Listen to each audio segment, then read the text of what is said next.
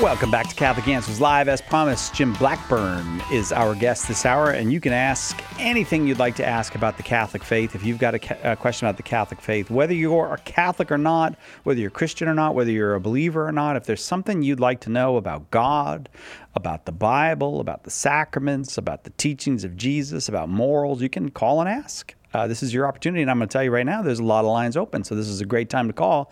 888-318-7884, 888-318-7884. Jim and I were just discussing our hair before we went on the air, and I will explain that momentarily. But Jim Blackburn, longtime member of the Catholic Answers family, and the founder of CatholicQuestions.com. You should visit it. You should check it out, CatholicQuestions.com. Jim Blackburn, thank you for being here.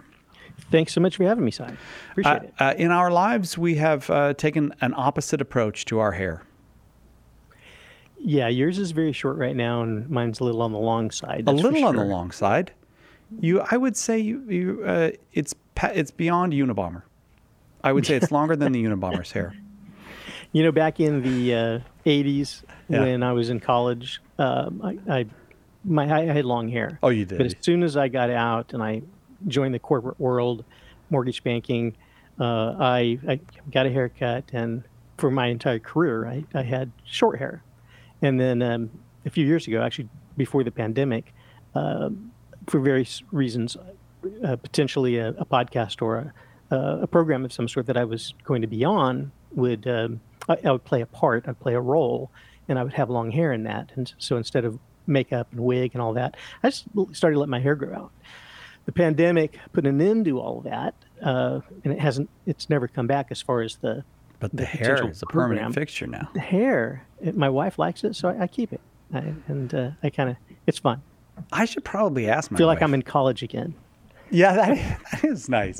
Because I had the long hair as a youngster, and I don't think I got rid of it till I was almost 30.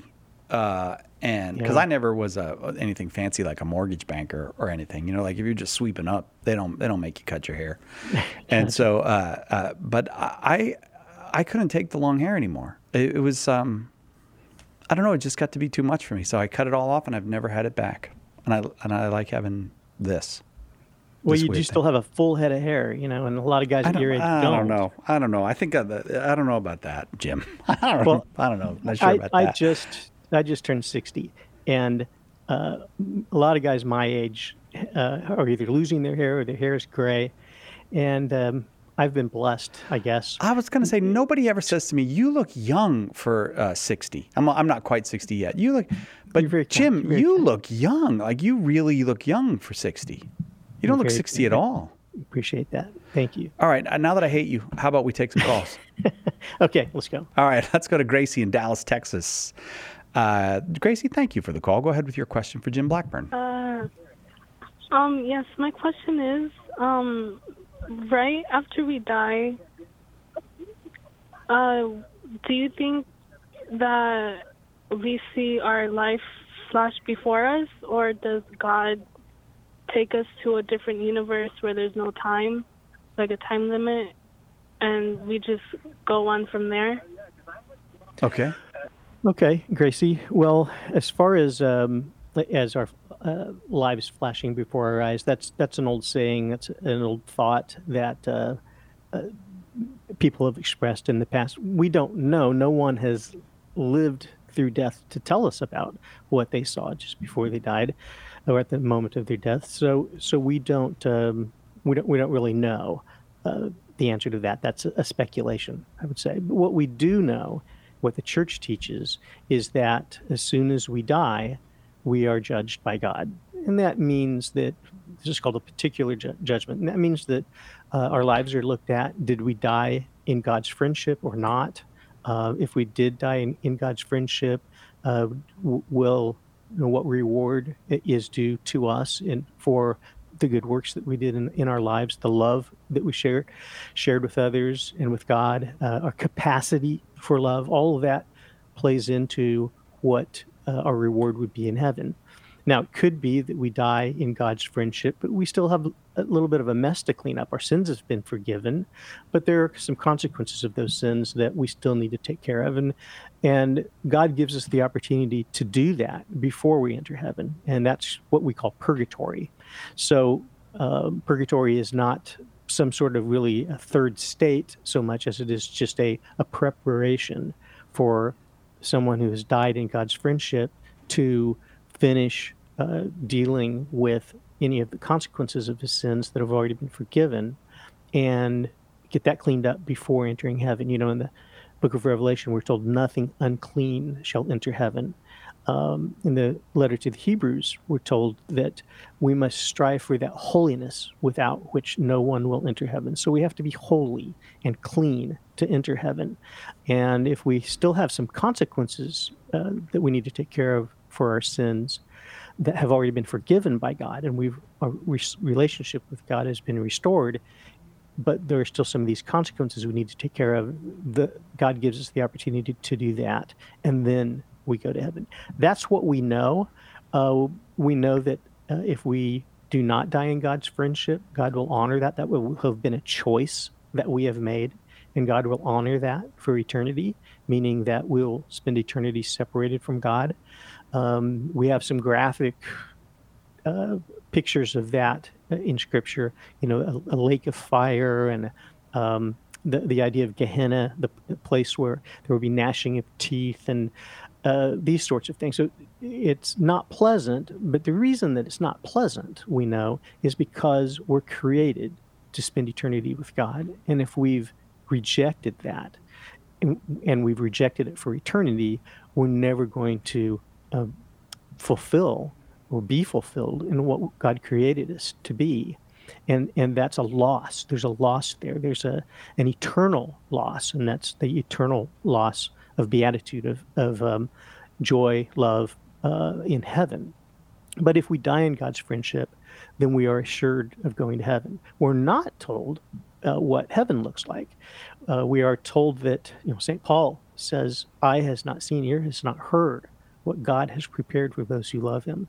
It's beyond our imaginations how glorious it will be in heaven. So we can, and a lot of people have speculated on what that might look like. But one thing we can know is it will be beyond our wildest dreams, our wildest expectations, what God has prepared for us in heaven. So, Gracie, but in response to your specific question, we don't know what, as human beings, just before death, what we might see. Some of these ideas of seeing a light, or seeing a deceased loved one coming to greet us, or even seeing Jesus or seeing Mary.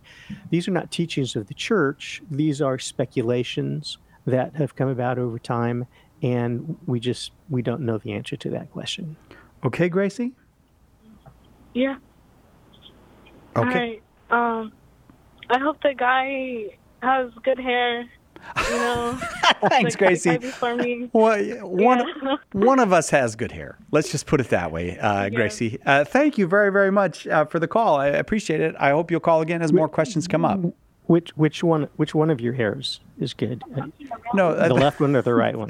They're not long enough to be good or bad. They're neutral right now. That's how short my hair is. Gracie, what a pleasant conversation. Thank you very much for the call. I really do hope we'll get to hear from you again. We got to take a quick break. We'll be right back with more Open Forum with the long-haired, young-looking Jim Blackburn right after this.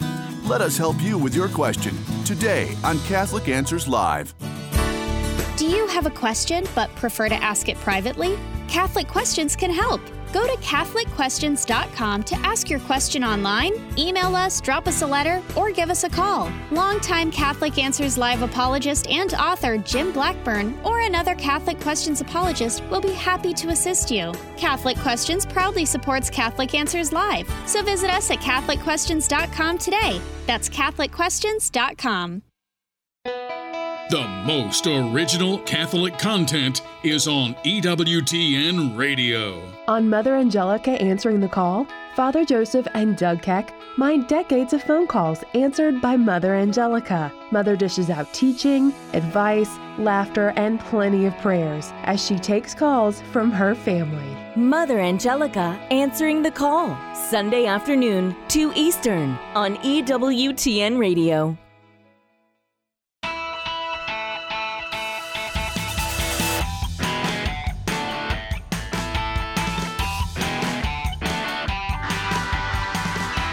Welcome back to Catholic Answers Live. Jim Blackburn, our guest. Our number, 888-318-7884. It's open forum. Jim, I usually like to reserve some time when you're on in case there's any announcements that you want to make. Have you got any big announcements that you want to make today, or should we just go right back to that? I actually do, and it may be a little early. I mean, that's great. Go ahead, Jim.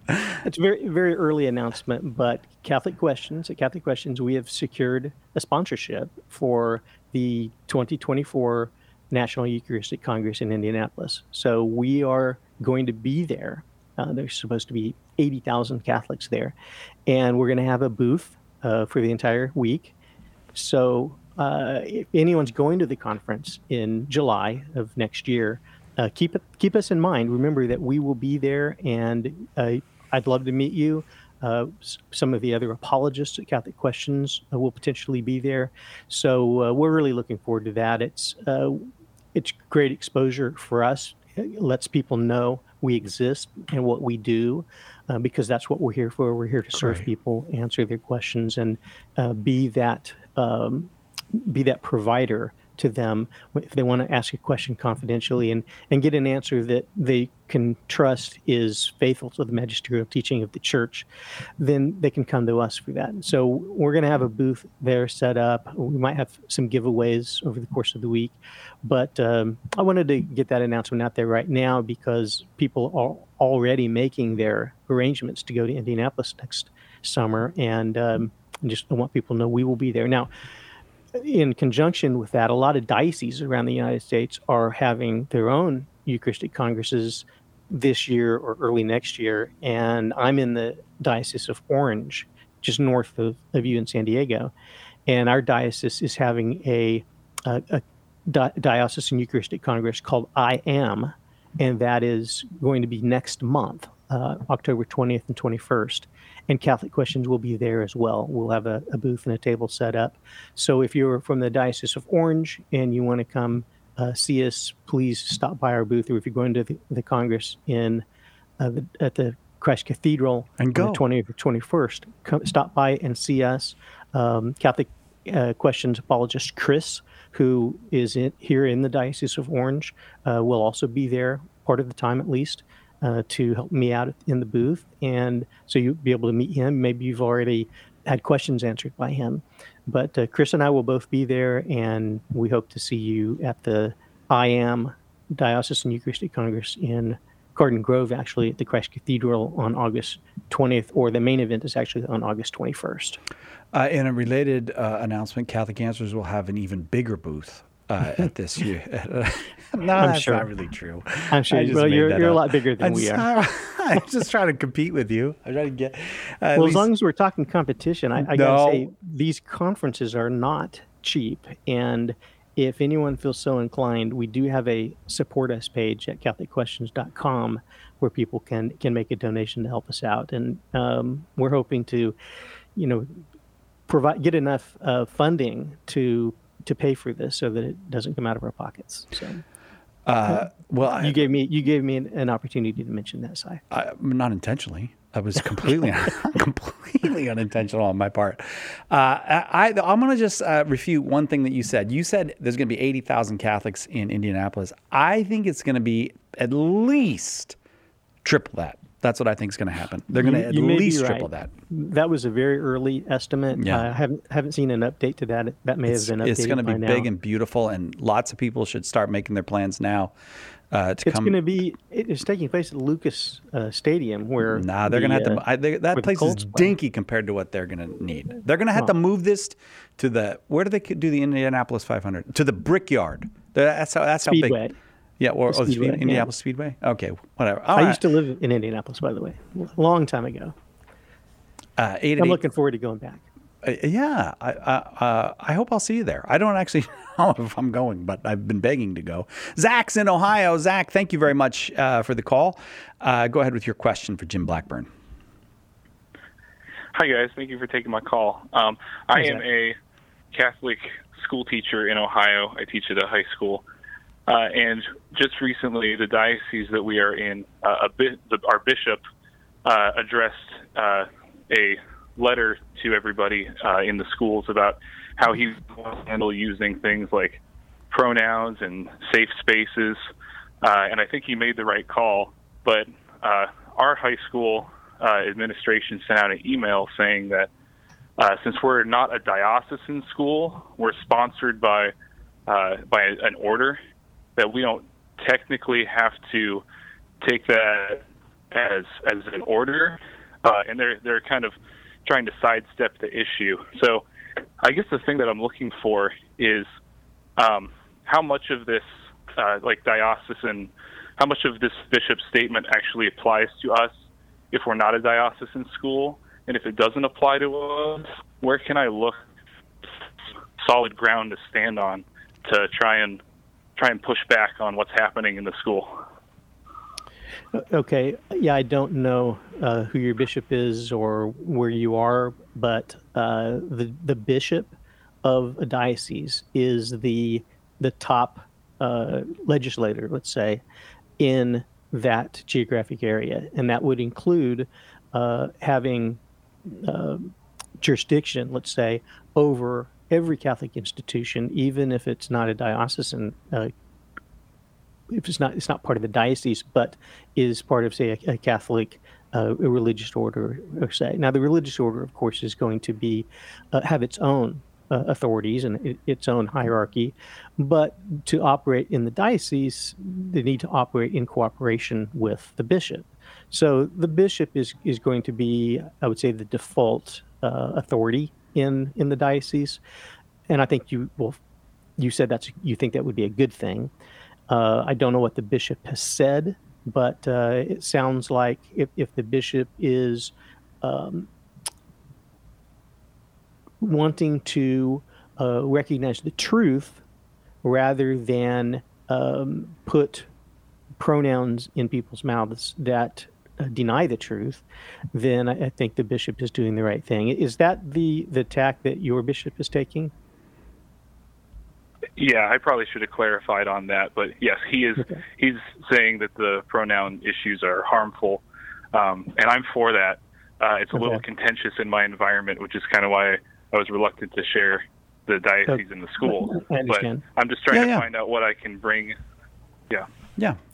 I would, Zach, in the school where you're working, I would use, just off the cuff, I can think of two things that I would say. And number one, I would say, well, I am a subject of the bishop, and I want to embrace what the bishop has said, at least for me in my classroom, and what I'm doing. And the second thing I would mention that is just kind of more broad in scope is that I would say it's explain to your principal or whoever that it's never okay to do evil, even that good may come of it. And lying is evil. Now there are different measures of the evil of lying, different gravity based on whatever the lie is that you're telling. But using pronouns that do not correspond to the person's sex, to me, that's a form of a lie, and I couldn't do that. And I would bring up the Catechism of the Catholic Church, and of course just the constant teaching of the Church that it's never okay to lie, and it's never okay to do something evil like that, so that good may come of it, whatever that good might be, even if it's just cohesion. That's not a good enough reason to commit a sin. So I would encourage you to consider those ideas and going one or both of those routes. But it sounds like at least you've got the bishop on your side, and that's not a small thing. So keep that in mind. Okay, Zach? I disconnected from Zach, so I'll just say thanks, Zach. Thank you very much for the call and for the question. Boy, it is one that we are all facing more and more in many places where we never thought we would face these questions. But they're welcome here as they come up, because sometimes they need some delicate parsing. Sometimes they don't need delicate parsing. They just need clarity. But we're happy to take those calls and questions. I'm going to go to Jeffrey now in Longmont, Colorado. Jeffrey's listening on 1060 AM. Jeffrey, thanks for the call. Go ahead with your question for Jim Blackburn. Sure. Yeah, thanks, Cy and Jim. Yeah, so my question is, normally, I should say a happy Thursday to you. Well, thank you. But my question is, yeah, thanks.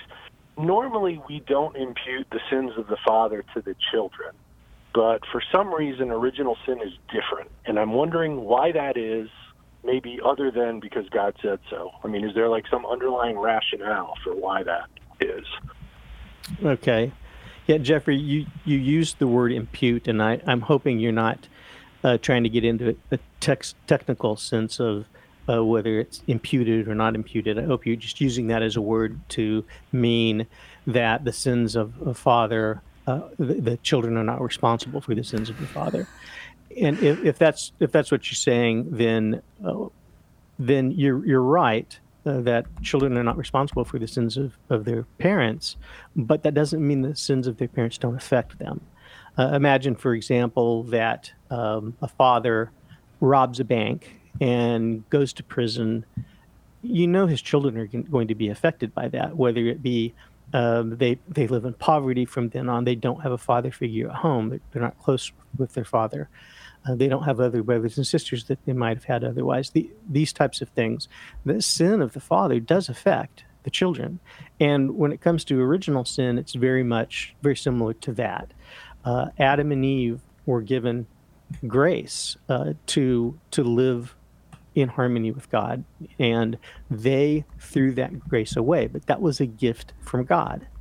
When they sinned, original sin, they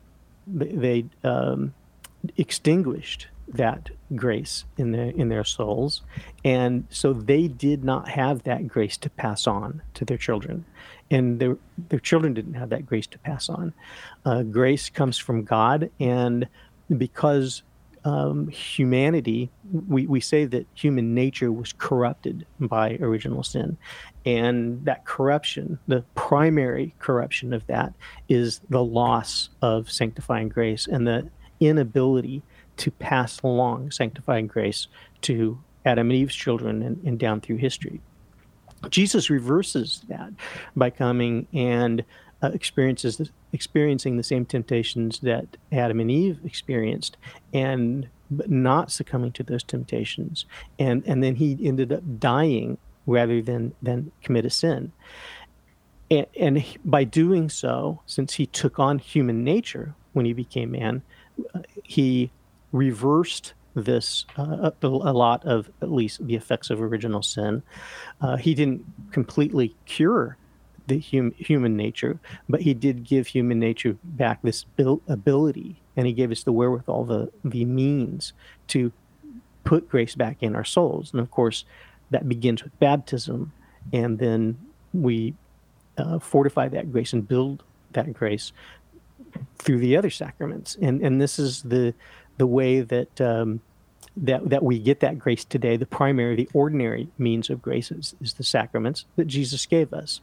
He's sometimes called the new Adam because he reverses what the first Adam did. And so that's a great gift again to humanity, and we have that now. But grace is not something that we can pass on to our children is when we generate children, when we procreate, but it's something we can pass on to our children by getting them baptized and introducing them to the church that Christ gave us, the Catholic Church, and having them receive the sacraments and grow in their love of God and love of neighbor. These things reverse the damage in a way that Adam and Eve did in the Garden of Eden. So, Jeffrey, I hope that helps. Did you want to have a follow-up on that, or? No, I appreciate the explanation. That makes a lot more sense than some of the other things I was reading. I'm going to have to mull on that. And I may have some follow-up questions another time, but thank you so much. Okay. Feel free to ask your questions. If you want to follow up, you can always contact me at CatholicQuestions.com. Send an email over there, and we'll help you that way too. Do you give free books at CatholicQuestions.com? No, Okay, Jeffrey, no. we do. I'm going to give you a free book from CatholicAnswers.com. How about Why We're Catholic?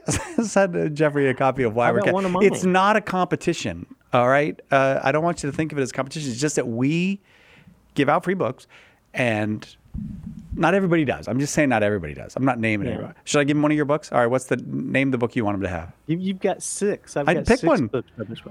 Pick one. How about 20 Answers to the Early Church? 20 Answers to the Early Church. I understand that's one of my best sellers. So okay, good. Very good. Jim Blackburn is our guest. It's open forum. There's 2 lines open, so you can still get in the queue before the end of the show to get your question answered if you'd like. 888-318-7884, 888-31-TRUTH. Right back after this.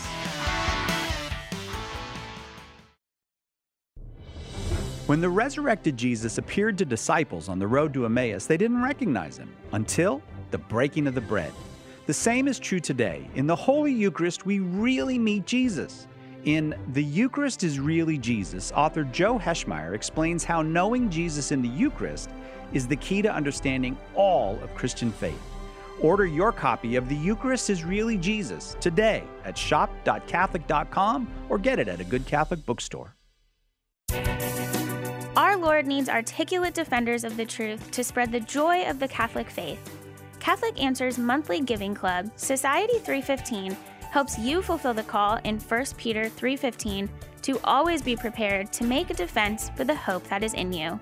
For as little as $10 a month, you'll help Catholics grow in faith, bring lapsed Catholics home, and lead non-Catholics to the truth.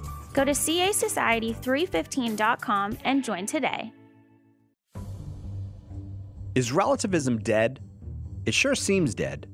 Each day, new moral demands are made, and they are presented to us as absolutes. Everything, from transgender ideology to physician-assisted suicide, is presented as a moral good that all right-thinking people must accept.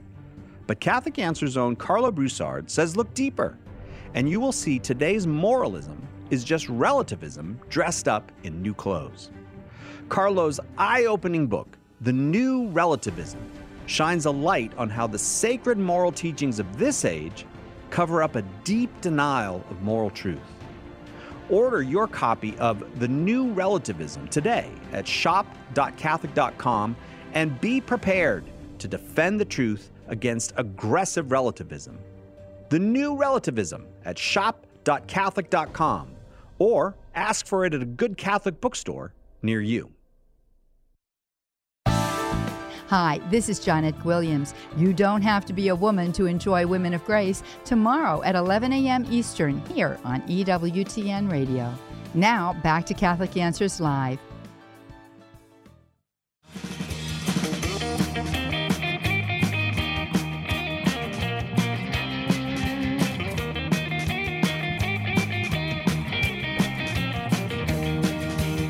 Welcome back.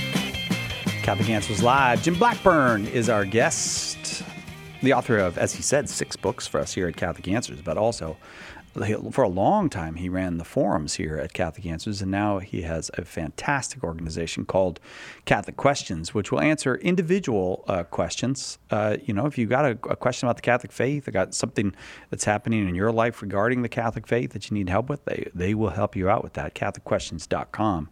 And just to clarify, I didn't run the forums at Catholic Answers. I thought you did. No, I was involved in the forums. I was in the Ask an Apologist forum. I did answer some questions in there, but no, I supervised the Q&A department. So that was the one-on-one Catholic apologetics. I don't know. I had those two conflated in my mind, but I see what you're saying. Yeah. The forums were overseen by one of the apologists in the Q&A department, but I really had very little to do with that. So I don't want to take credit where credit's not due there. No, I got you. All right, well, let's go to Michael in Los Angeles, California, watching on YouTube. Michael, thank you for your call. Go ahead with your question for Jim Blackburn. Yes, thank you. I called yesterday regarding a friend of mine, and I just had a follow-up question to that. Maybe Jim can help. So my friend was baptized Catholic and confirmed in the Catholic Church. But when she was 16 or 17, she married a Muslim man and became a convert to Islam.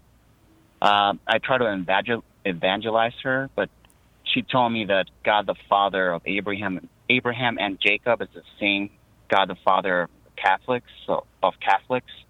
So I don't know how to come back to that, and I'm not sure if her marriage is null because she was underage. So I don't know. This is a tricky one. So what is she still married, Michael?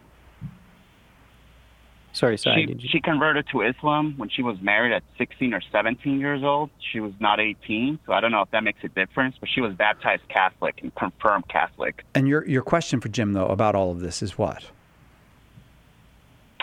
How can I evangelize her back into a Catholic faith and tell her that she should repent and come back to? Okay, Michael. Thank you. Okay. Michael, is she still married to a Muslim? Yes. She is. She's still married. Okay, so I can understand how she converted because she got married to someone of a different faith, and that's a difficult thing. But I think it's a good thing when parents share the same faith. I think that's ideal, but not when it's not the Catholic faith, quite frankly. The thing I would do probably to evangelize her is start with what you agree on and build from there. And she has already mentioned that the God of Abraham, Isaac, and Jacob is the same God that we as Catholics worship. It is the same God. And the way we say it as Catholics is that Muslims at least claim to worship the same God, the God of Abraham, Isaac, and Jacob. But we have very different views of who that God is, and very different views and understandings of what happened after Abraham, Isaac, and Jacob. Now, in the Old Testament, we can follow and see exactly what happened with Abraham through Abraham's son Isaac, and we see that, of course, eventually the nation of Israel came about, and the nation had a relationship with God like no other nation, the same God of Abraham. And of course, they were promised a Messiah, and that Messiah came, and that Messiah is Jesus Christ. And Jesus founded one church, and that church is the Catholic Church. So in a nutshell, I would go that direction with her and go historically, and you could start, with the Old Testament, and even then bring in some of the New Testament to show how what the Old Testament prophesies, the New Testament fulfills. And we do see that Catholicism is the fulfillment of Judaism, of the Israelite nation, and the promises that God made to them, the covenant that God made with them. And we have this new covenant in Jesus Christ that is open to the whole world. And it's a beautiful thing. And I would share that story with her and share that history with her, and explain to her that Islam didn't come along until 600 years later, and it was founded by Muhammad, and Muhammad had very different views of who the God of Abraham was than what Christianity had been worshiping for all this time. And he developed his own religion, and that religion is distinct from all other religions, from most other religions, and that it is a monotheistic religion. Islam does believe in one God, but Islam does not recognize the Trinity, that this one God exists as a trinity of persons, the Father, the Son, and the Holy Spirit. That's something that she gave up, I guess, when she left Catholicism. She no longer recognized Jesus as the Messiah, no longer recognizes the Holy Spirit as a person of the Godhead. And by rejecting them, she is really rejecting who God is and who he has revealed himself to be to us. So she's rejecting truth by rejecting her Catholic faith. And she's embracing what she sees as similar enough, because is still the God of Abraham, but that's not enough. God has revealed so much more since the time of Abraham.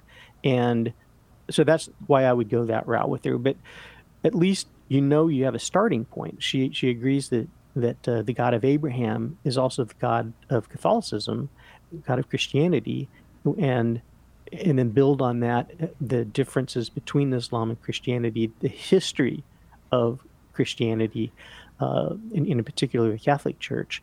And that might help her to see what the Catholic Church truly is and what she has given up in that regard. Catholic Answers has a tract online that you can read and you might want to share with her. It's called Pillar of Fire, Pillar of Truth. And kind of oftentimes when I recommend that tract, I also recommend kind of a sister tract to that called God's Love for You. Share those with her, and then see if you can open up a dialogue with her, beginning with Abraham and going through the history that we see in the Old Testament, bringing us right into the New Testament and into the age of the church.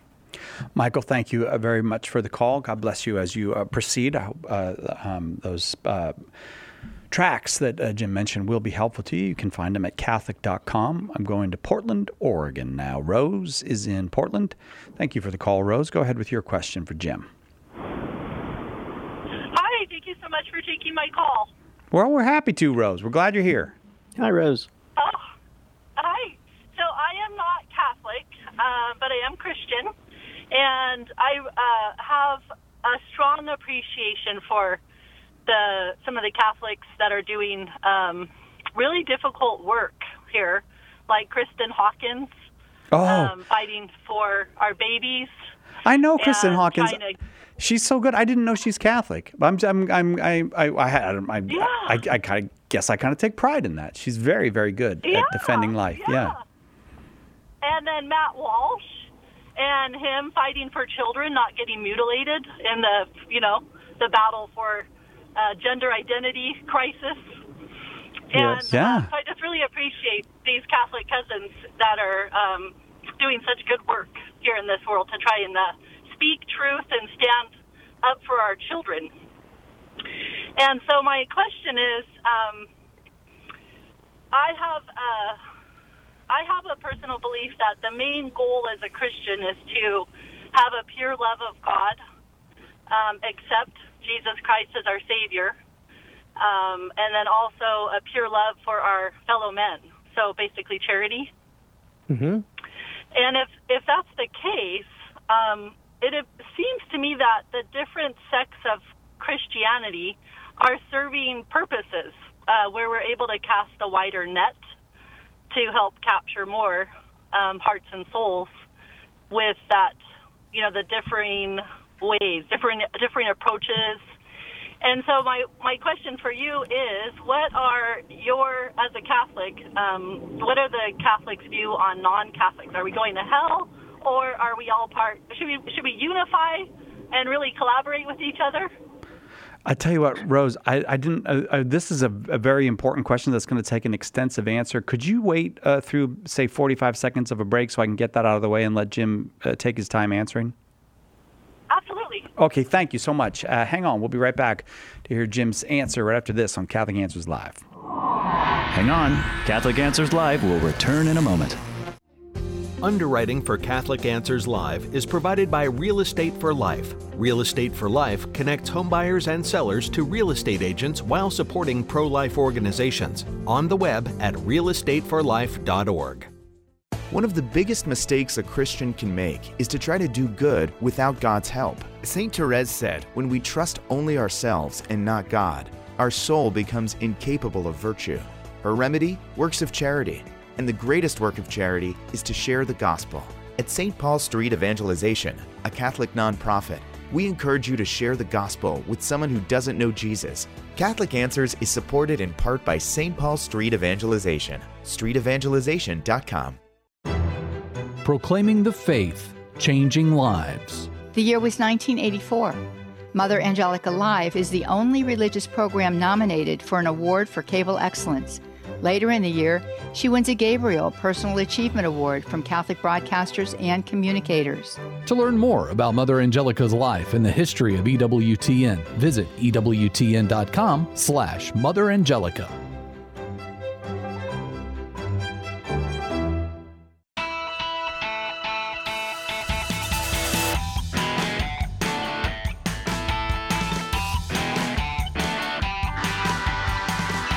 Welcome back to Catholic Answers Live. I'm Cy Kellett, your host. Rose is in Portland, Oregon. Rose is a Christian, but not a Catholic, and I would like to know the Catholic view of non-Catholic Christians. Specifically, what happens to them? Are they going to hell, or are we all related in the faith, or how do we think about it, Jim? Okay. Well, the first thing, let's get off the table, is the Catholic Church does not teach that all Protestants are going to hell. And the Catholic Church does not teach that all Catholics are going to heaven.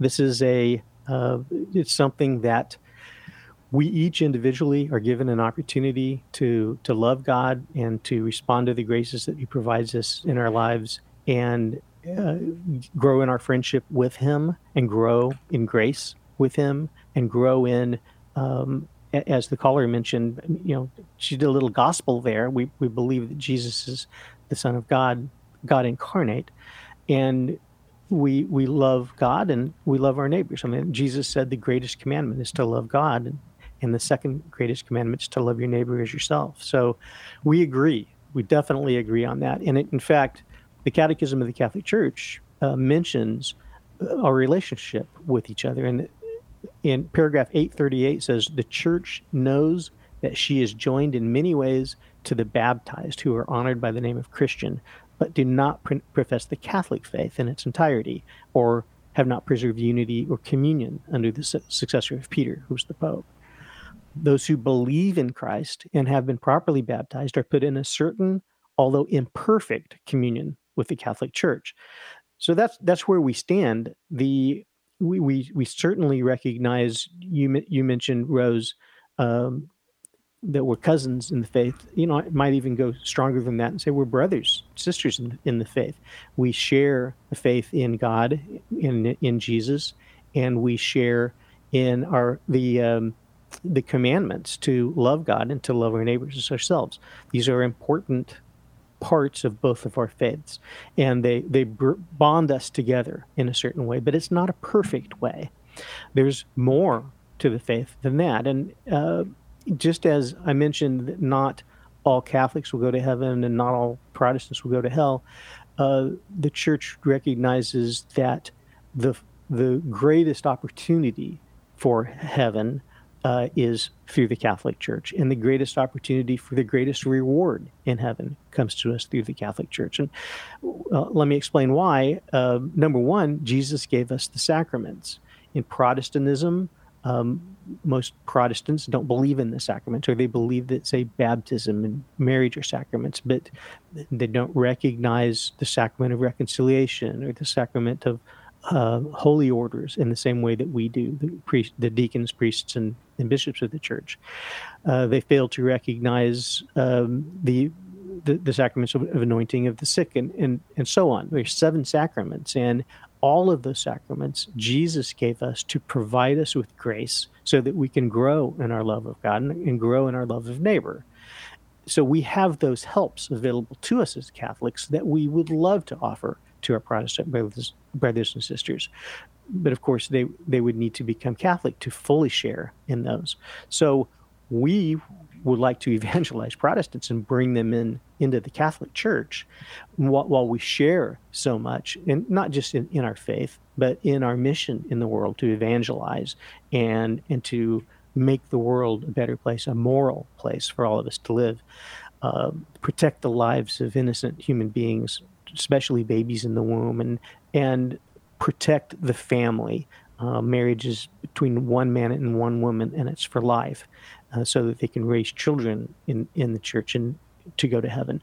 These kinds of things we share, but there's so much more that we don't share, that we as Catholics want to invite our Protestant brothers and sisters to explore this with us and see what they're actually missing in the Catholic Church.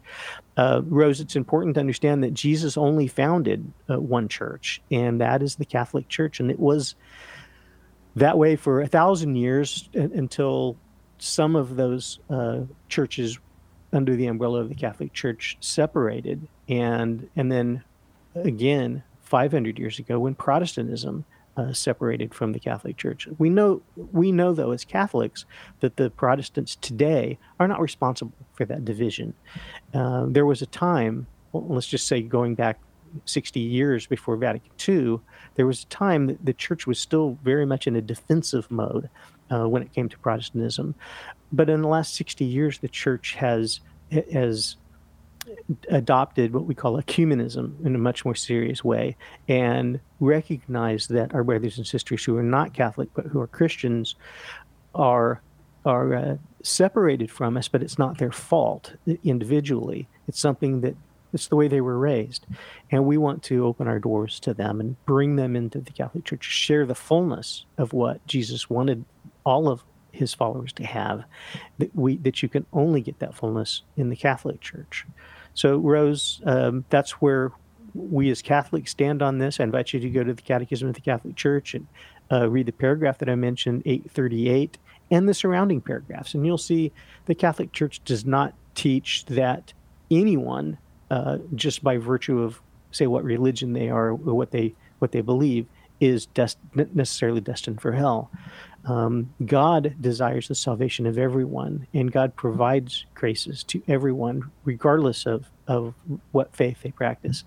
And God wants everyone to choose to be in friendship with Him and to go to heaven, whether you're Catholic or Protestant or non-Christian. So these are important elements of the Catholic faith that I think a lot of non-Catholics don't understand. So some people will ask, so why be Catholic? Well, that's why I started by mentioning that in the Catholic Church, we have all of the elements that Jesus gave us, the sacraments, the liturgy, everything that Jesus intended us to have on our road to heaven, so that we may have the fullness of what he wanted us to know and grow in love and grow in our faith, so that our reward in heaven will be as great as it can possibly be. Okay, Rose? Yeah, we want those rewards. Absolutely. That's what we're created for. I'm also, blessings and rewards, that's where it's at. And I'm also wondering if I can get a free book. Yes, you can. I'll give you why we're Catholic, but was there a special book you had in mind? No, just whatever comes to mind for you. Oh, okay. Well, I think why we're Catholic, just because of the nature of the conversation we had, we'd be happy to send it to you. And it's been a real pleasure talking with you. I hope you will call again and we'll continue the conversation. And thanks for letting me know that Kristen Hawkins was Catholic. I didn't know that, and I've been an admirer of hers for about a year. I've been catching some of her stuff because after the Roe versus Wade decision was overturned, I saw her on CNN, and I was like, wow, who is that defender of life? So, Rose, hang on. We'll get your address, and we'll send that book to you. Mika is in St. Louis, Missouri, listening on 1460 AM. Mika, thank you for the call. Go ahead with your question for Jim Blackburn. Hi, Mika. Good evening. Hi, I am in an adult RCIA as a catechumen, and we are covering the sacraments. Today we covered reconciliation, holy orders, and anointing of the sick. What should I have left there with, please? And thank you. Wait, let me ask you this. Were you unsatisfied with what you left there with? Oh, very satisfied. I just want to make sure what I received is supported by the gotcha. Okay. The other leaders. Sure, that makes sense. Well, first of all, praise God and welcome home that you're coming into full communion with the Catholic Church. Wonderful. Yeah. But Jim, what do you got on the sacraments?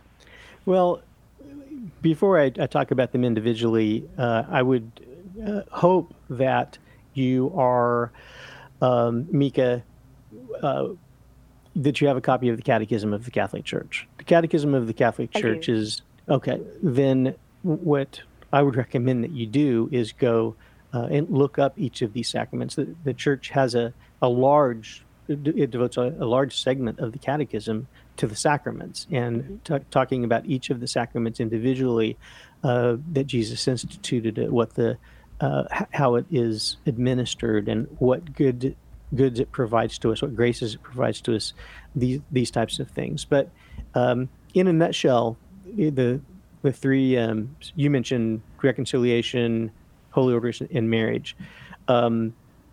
Holy orders and marriage fall under the sacrament of vocation, whereas reconciliation is a sacrament of healing.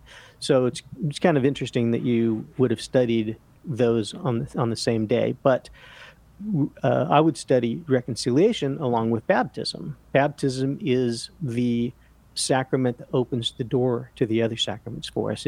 It's the first sacrament we receive, and it gives us sanctifying grace in our souls, which is the life we need in our souls to live with God eternally. So it repairs, as I mentioned on a question earlier, it repairs the primary damage that Adam and Eve did to humanity by restoring sanctifying grace, the opportunity for sanctifying grace in our souls. But when we sin, we extinguish that sanctifying grace, or we set it aside. And the way that, since we can only receive baptism one time, the way that we receive that grace back and continue building in grace is we go to the sacrament of reconciliation. We confess our serious sins in the sacrament of confession, and the priest sitting in the person of Christ absolves us of our sins, and that puts us back into friendship with God, and we receive that grace pouring back into our souls, and we're once again in friendship with God, friendship with Jesus. Holy orders and matrimony are sacraments that most people will either choose one or the other. Eastern Catholics, in Eastern Catholicism, there are some married priests, but not many in the Western Church. But the vast majority of people will go one route or the other. In fact, the vast majority of people will marry. So marriage it's a vocation. It's a sacrament because the couple are bound together. They become one in their journey on the way to heaven. It's the way I like to put it. It's a sacrament. We receive sanctifying grace because the husband and wife help each other get to heaven. That's a primary end to marriage, is help the husband and wife help each other get to heaven. And they have children together, and they help their children get to heaven. So the sacrament of holy matrimony is very important to most Catholics because that's the route we go, the vocation we take, we adopt in our lives. And I'm happy to hear that was talked about in your RCIA program. There are RCIA programs I've been involved in where marriage is hardly mentioned at all. The sacrament of matrimony is hardly mentioned at all. And since that's the sacrament we live every day of our lives as married Catholics, it's something that's very important for all of us to learn about. So again, I would encourage you to go to the Catechism of the Catholic Church. Holy orders, by the way, is going to be the segment that in the Catechism that talks about becoming a deacon or becoming a priest or becoming a bishop eventually. And those are the stages, if you will, the levels of the sacrament of holy orders. So read about all of that in the Catechism of the Catholic Church. And then, Mika, if you have specific questions on any of these, I know where you can go to get answers to them, and that's CatholicQuestions.com. That's my apostolate's website, and we have several apologists who would just love to answer your questions. Okay? How's that, Mika? That's perfect. And they did cover baptism first, but it was covered by a different priest for this particular group. So I did have that, and I guess because I was baptized in Protestant Baptist church, but I was educated Catholic from preschool all the way up through high school. But I was there as a non-Catholic, but I because my parents and my grandmother, they were Baptist, so I called myself, it's just a joke, I call myself mixed. because I'm more Catholic in me in my development than I did. Well, I got to say thanks for the call because the music is playing and we are about out. Jim Blackburn, thank you. A wonderful hour. Really appreciate it. Thank you. Thanks for having me, Si. That'll do it for us. We'll see you tomorrow, God willing, right here on Catholic Answers Live.